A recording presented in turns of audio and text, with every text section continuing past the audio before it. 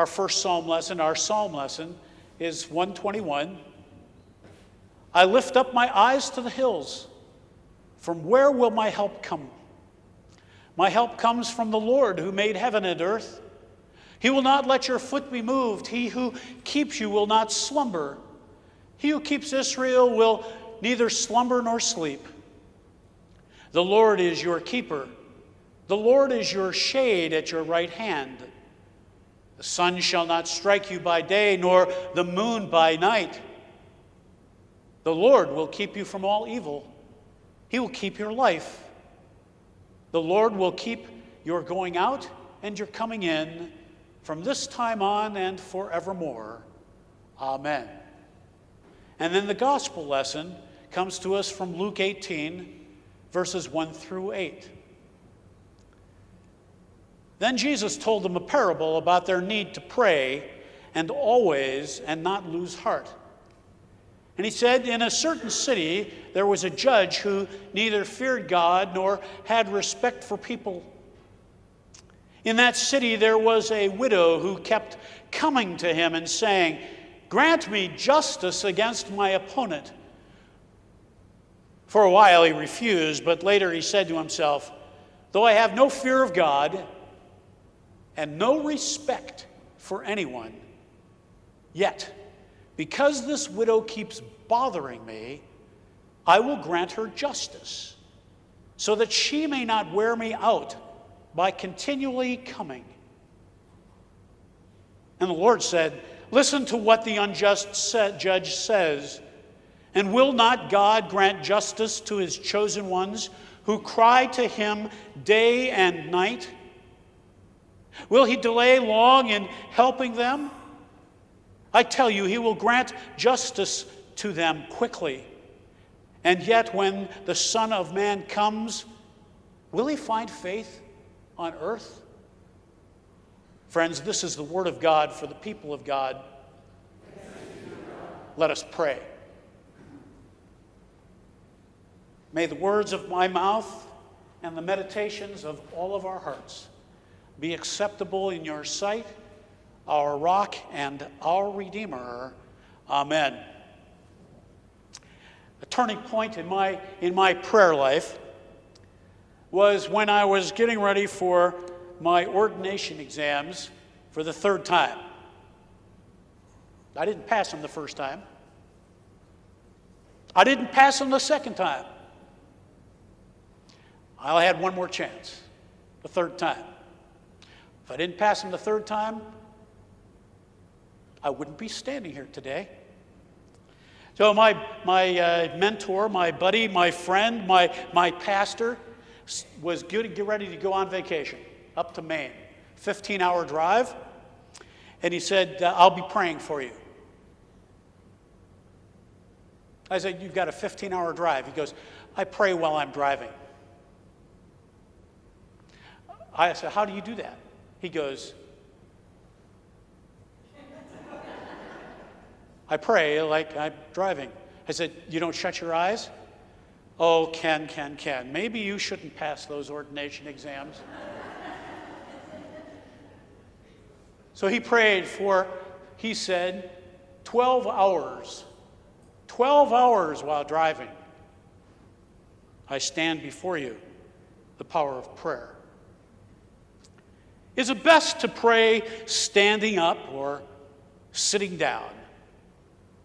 Kneeling or bowing down? Or laying down in bed? Should your hands be open? Should they be closed? Should they be lifted up to God?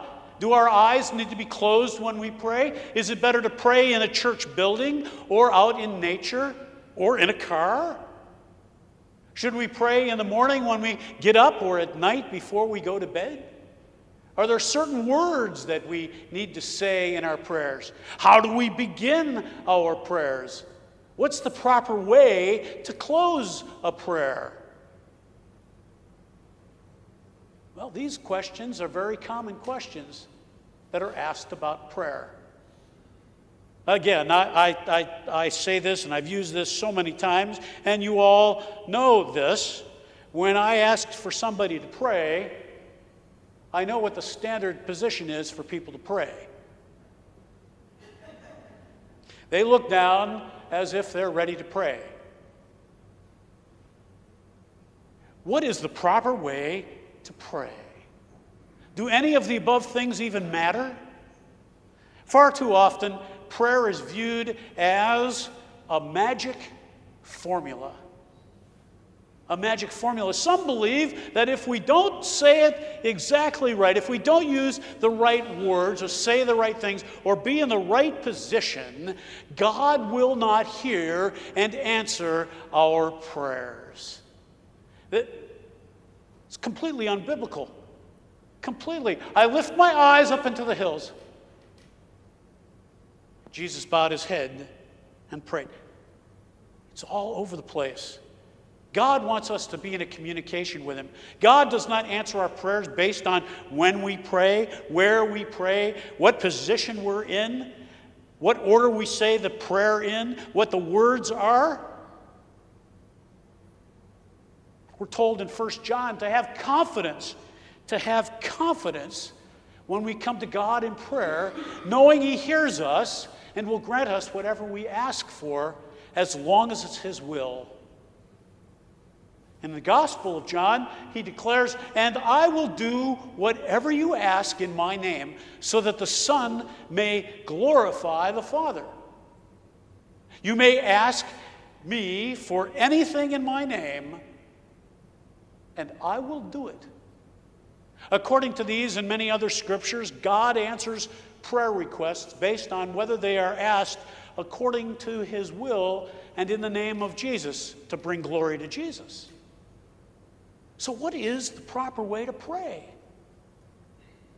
Philippians tells us to pray without being anxious, to pray without ceasing, to pray about everything, and to pray with a thankful heart. God will answer all such prayers with the gift of God's peace in our hearts.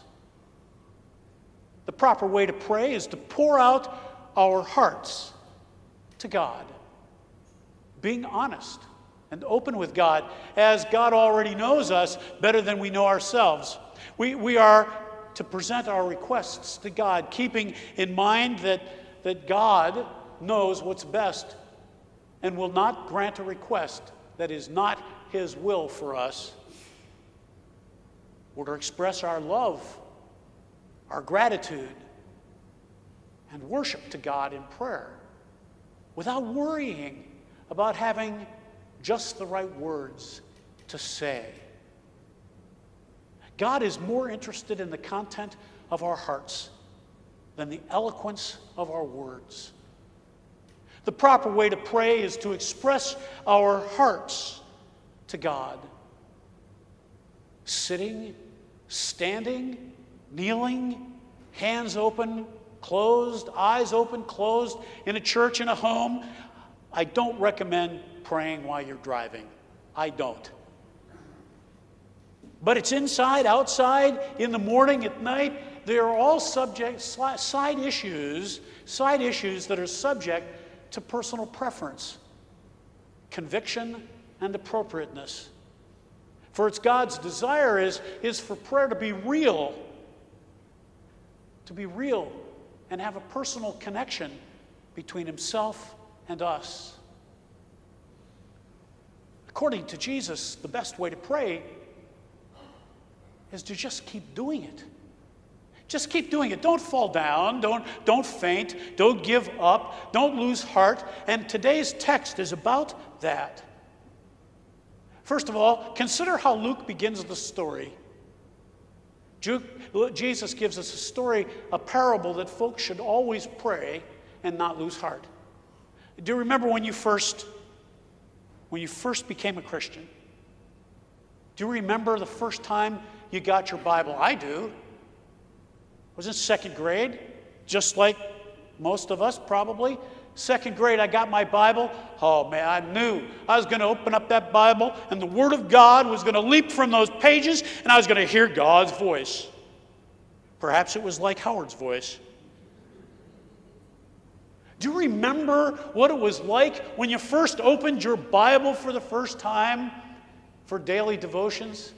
You couldn't wait to see if God was going to speak to you, going to share something with you, going to take Scripture and make it more meaningful to your heart than ever before. You waited for that, you longed for that. Perhaps after a while, perhaps you even began to lose heart. For whatever reason, life took its toll. Things didn't turn out the way that you expected them to turn out. You prayed for something and you prayed for something, and it didn't happen. It didn't happen when it should or how it should, or you just began to lose heart. So maybe your spiritual life today, your devotional life today, isn't what it once was.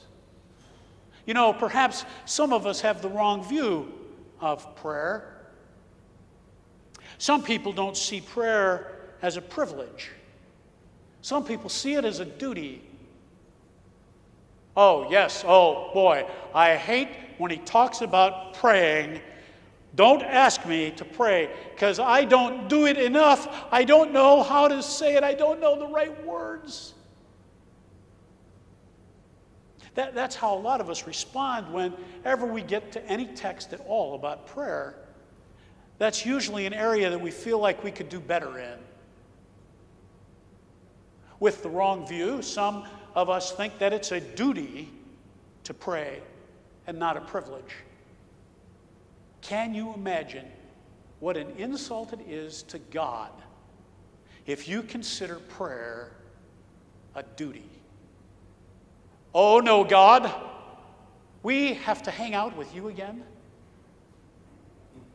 I have to spend time with you again? That's a duty. That's a duty. When it's an absolute privilege, no, it's not an insult. No, now it's a joy in your heart and a joy to God's heart. So sometimes we have a wrong view about prayer. We have a wrong idea. Also, too many of us put prayer in the wrong role. I speak to a lot of folks who have an attitude that I just mentioned. I get guilty whenever prayer is mentioned. I don't know what the words are that I should say. How can I pray in front of those people? Oh my, there's only 10 of us in the room. How can we do that? They feel guilty. They feel guilty when they walk away thinking, yeah, I didn't pray long enough. I didn't pray hard enough. I didn't pray fervent enough. I didn't pray well enough. Oh, my words were not very eloquent. Now, the last time I checked, prayer was never given by God as something to inflict guilt, but rather something to alleviate our guilt. To be anxious for nothing, said Paul in Philippians 4, but in everything by prayer and supplication with thanksgiving, let your request be made known to God, and the peace of God, which surpasses all understanding, will guard your hearts and your minds through Christ Jesus. Prayer brings peace, not guilt. It brings joy, not sorrow. It alleviates the burden. It shouldn't create a burden. So Jesus tells us the story, a parable that says you want to keep going and not lose heart. And he tells, I think, a very interesting story in this parable about an unjust judge. Once again, we're dealing with a parable, and I talked about this about a month ago. We're dealing with the parable of a contrast, not a parable of correspondence. You get the difference, right? You remember? If this were a parable of correspondence, it would be as if Jesus would say, you know, God in heaven is sort of like an unjust judge. And he'll answer your prayer just because you keep bugging him, like this widow. That's not it at all. What Jesus is teaching, he's drawing a contrast rather than making a correspondence. He's saying God is far from being an unjust judge.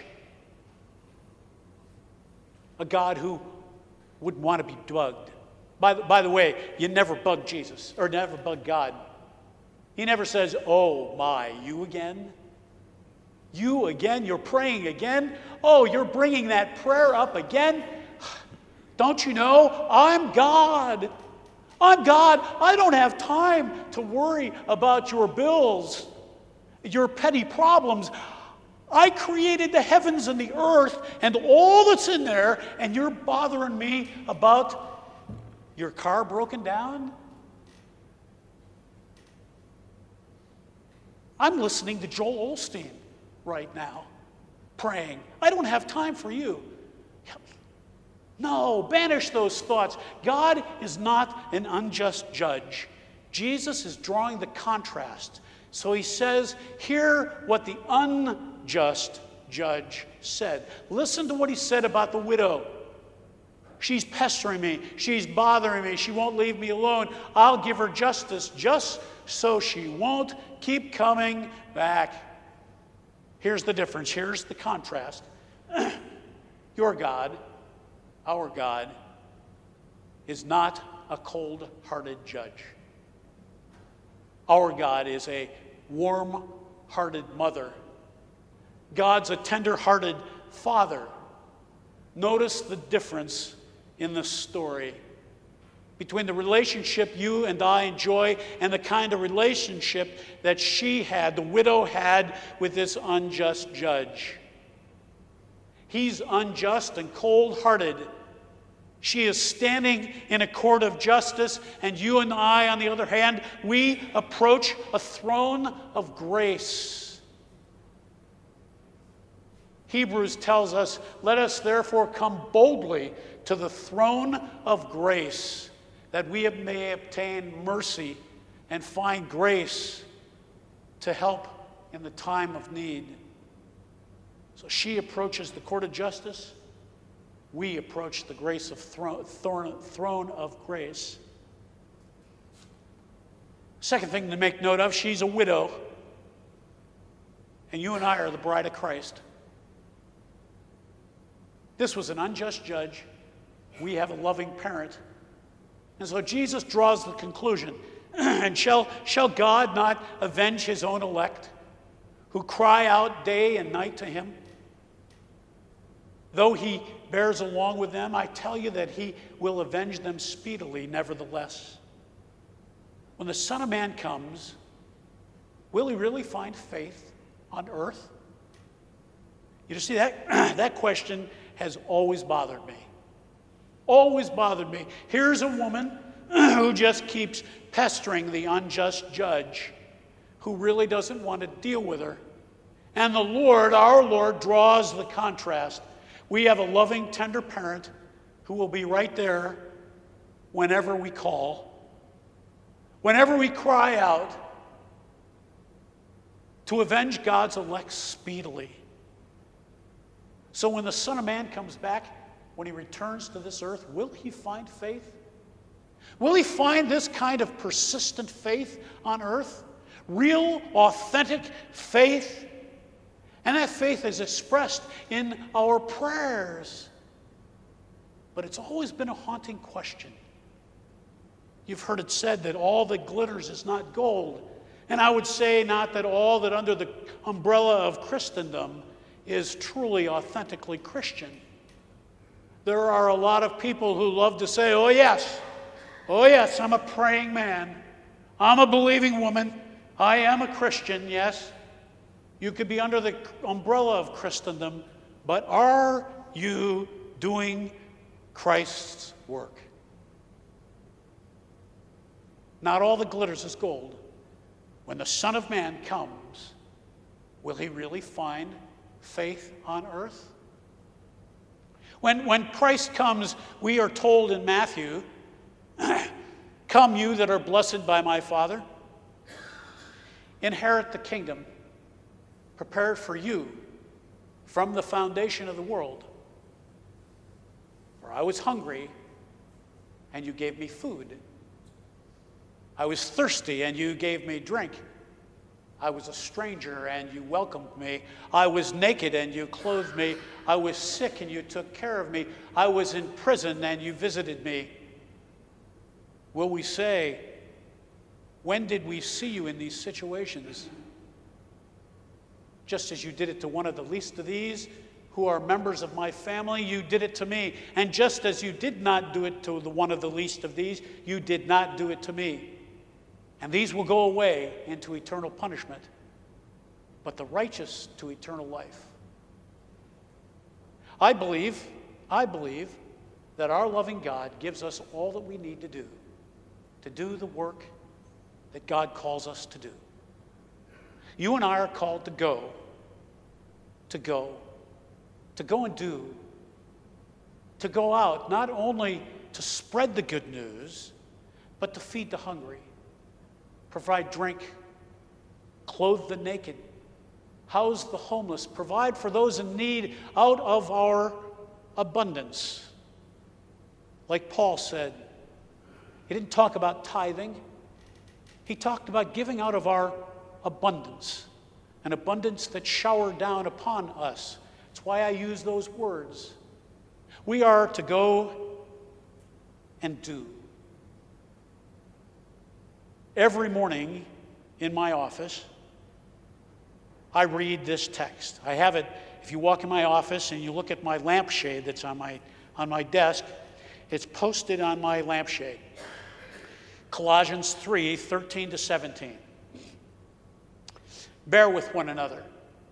Forgive each other as God has done for you. Clothe yourselves with love, which binds everything together.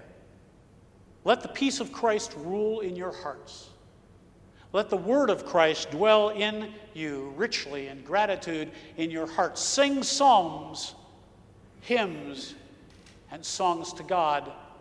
Whatever you do in word and deed, do everything in the name of our Lord Jesus Christ. Give thanks to God through him. And how do we give thanks?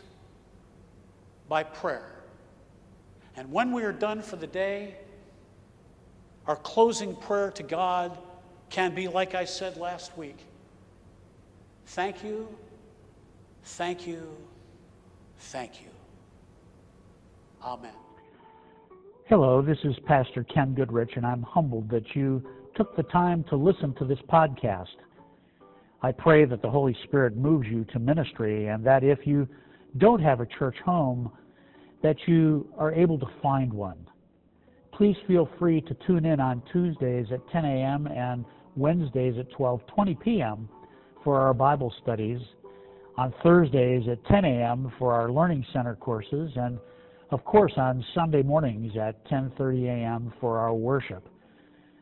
Just go to fpclc.org to see all our various programs and events. Thanks again, and God bless you and keep you safe. May God embrace you and keep you in his countenance. Peace.